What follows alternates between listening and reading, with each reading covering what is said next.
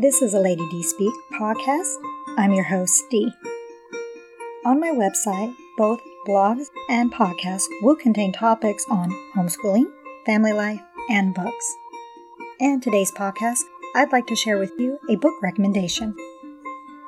I've got my cup of coffee ready, so let's get this started. There are several things that draw me to books, which I end up recommending. Of course, at first glance are the title and cover and the story summary. That's kind of obvious, right? Then what keeps me intrigued are the characters, the voice of the storyteller, that is, how and whose perspective we're in. The speed and flow of the story is also critical. And lastly, why is a story being told? Though I'd love to call myself a book connoisseur, the reality is I'm more of an aficionado. When I walk into a bookstore or even shopping online, I'll randomly peruse through until something catches my eye. That's how I discovered this book, The Fifth Avenue Story Society by Rachel Hawk. The cover of the book is a book lover's dream, yet it's so simple. I don't know if there's multiple versions out there, but on mine, there is a perfectly lit window that you can clearly tell is a part of an old brick building. Then inside that window, you could see a shelf full of old leather-bound books. And if that wasn't enough to make my heart skip a beat, then there is the title, which of course captures that old world feeling along with a modern-day book club. Now, I don't know if that makes me sound like a huge nerd, but if it does, I'm totally okay with that. In my attempts to not be book shallow, I of course have to read the summary of the book. To my delight, this story was going to be and involve several characters with very different backgrounds. An executive assistant, a literary professor, an Uber driver, an aging widower, and a cosmetic industry queen. Talk about diversity. Here's just a small part of the summary. Let me read it directly from the back of my book. When 5 New Yorkers receive an anonymous, mysterious invitation from the Fifth Avenue Story Society, they suspect they're victims of a practical joke. No one knows who sent the invitation or why. No one has heard of the literary society, and they are not yet ready to reveal their deepest secrets to a room full of strangers. After reading that got me hook, line, and sinker. But what kept me reading was, of course, the characters. They felt like real people that I can run into on the street. Their personal stories also seem realistic, and many of them very relatable. I actually jumped back and forth between the characters of who I liked the most. Hey, Coral. Though I'd love to be friends with them all, of course. That's where Rachel Hawk did an excellent job. She turned these characters into people. I also really enjoyed the narrating style she chose. By having multiple points of view, we the reader can get direct access and insight to each character, which, when it's done well, can be exciting as you read and wonder when the other characters will catch on to what you already know. This narrating style worked perfectly for this story. The flow of the story was also great pacing.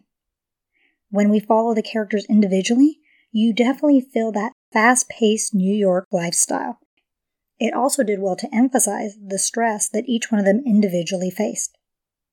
And no spoilers here, but let me just say something. Jet, for instance, has more drama than everyone else, so I can really feel that when his voice came in, there was a different tone than someone else.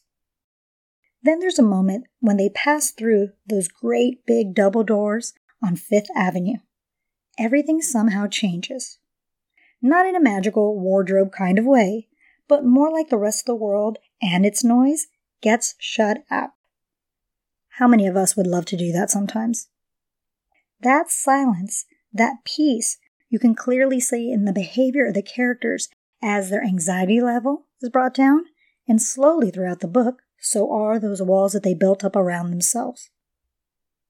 I long to gather with them in that historical building in the Bower Room, to be surrounded by shelves full of first editions and to sit where guests like Teddy Roosevelt and the Prince of Wales once sat. I was so drawn to that place, I had to look it up. I'd like to one day visit New York, and I would think that place would definitely make it on my list of places to visit. Sadly, it doesn't exist. I know, let's do that deep sigh together.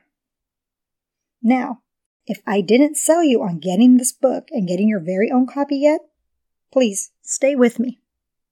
It's a beautiful story. It's about life and how people deal with hardships and tragedy. How things can shape us without us even being aware of it. Yet what the author graciously provides her characters is hope. And it was lovely to watch it unfold.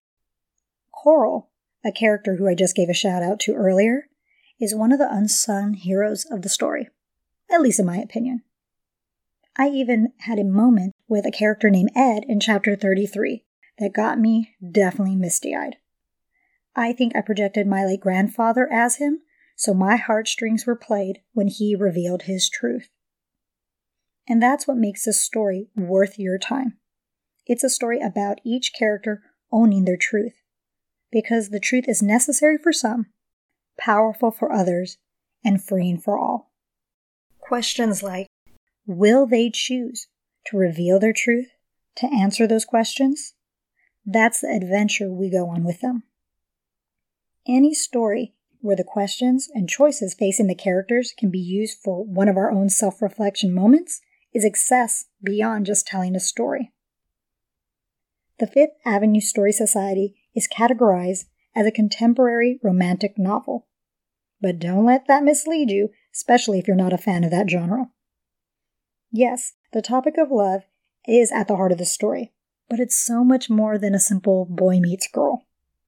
This is about love for oneself as well as it is for others. This is loving one's past, no matter how dark it may be, and loving the unknown of the future. What also makes this a unique story is not only that it's classified under a contemporary romantic novel, but it's also classified as a Christian fiction. What that means at the heart of the story, or at least with a character or two in the story, there is that type of morality in it. Now, this is not a preachy book.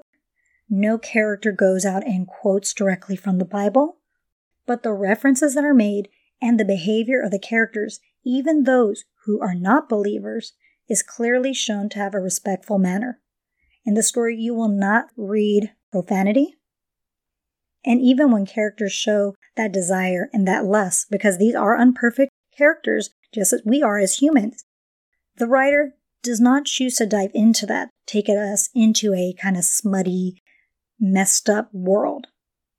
And I really appreciate that in my reading.